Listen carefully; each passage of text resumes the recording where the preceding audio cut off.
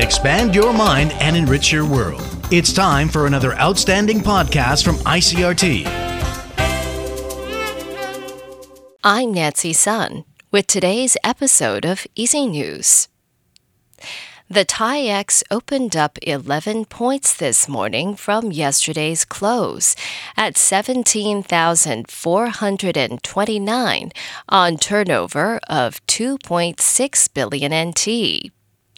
The market closed higher on Monday as investors were buoyed by Wall Street, reaching a 20-month high at the end of last week, ahead of the release of U.S. inflation data and a final rate decision of the year by America's central bank.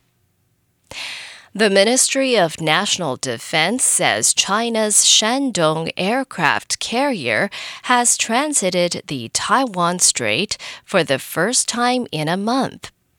According to the ministry, the carrier group conducted the southbound transit through the strait on the Chinese side of the median line.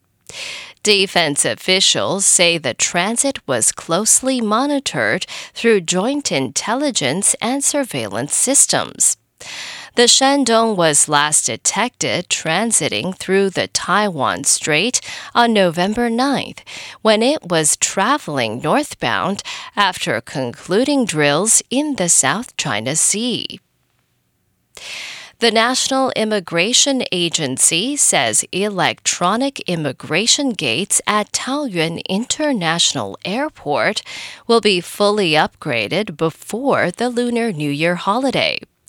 According to the agency, the upgraded E-Gates will see improved recognition rates and speeds, which means faster biometric identification with a clearer graphical interface. The agency says the changes will speed up E-Gate processing. The National Immigration Agency began upgrading the E-Gate systems at Terminals 1 and 2 last month as part of efforts to phase out older versions.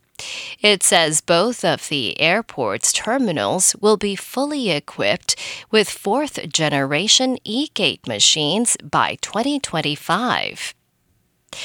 Countries at United Nations-led climate talks in Dubai moved closer to reaching a final deal on Monday, but critics condemned a draft agreement as a watered-down document that won't stop dangerous climate change.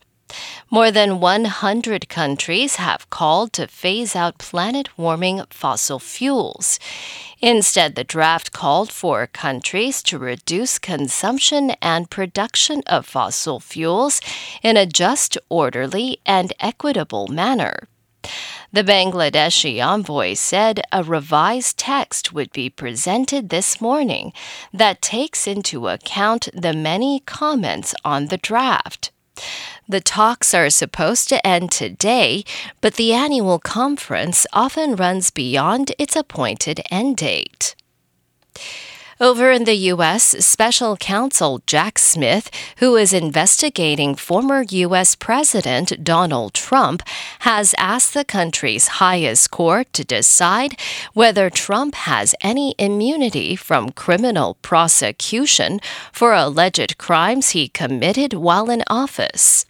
AP Washington correspondent Sagar Meghani reports. Justice Department policy bars indicting a sitting president, but there are no such restrictions on prosecuting a former commander-in-chief.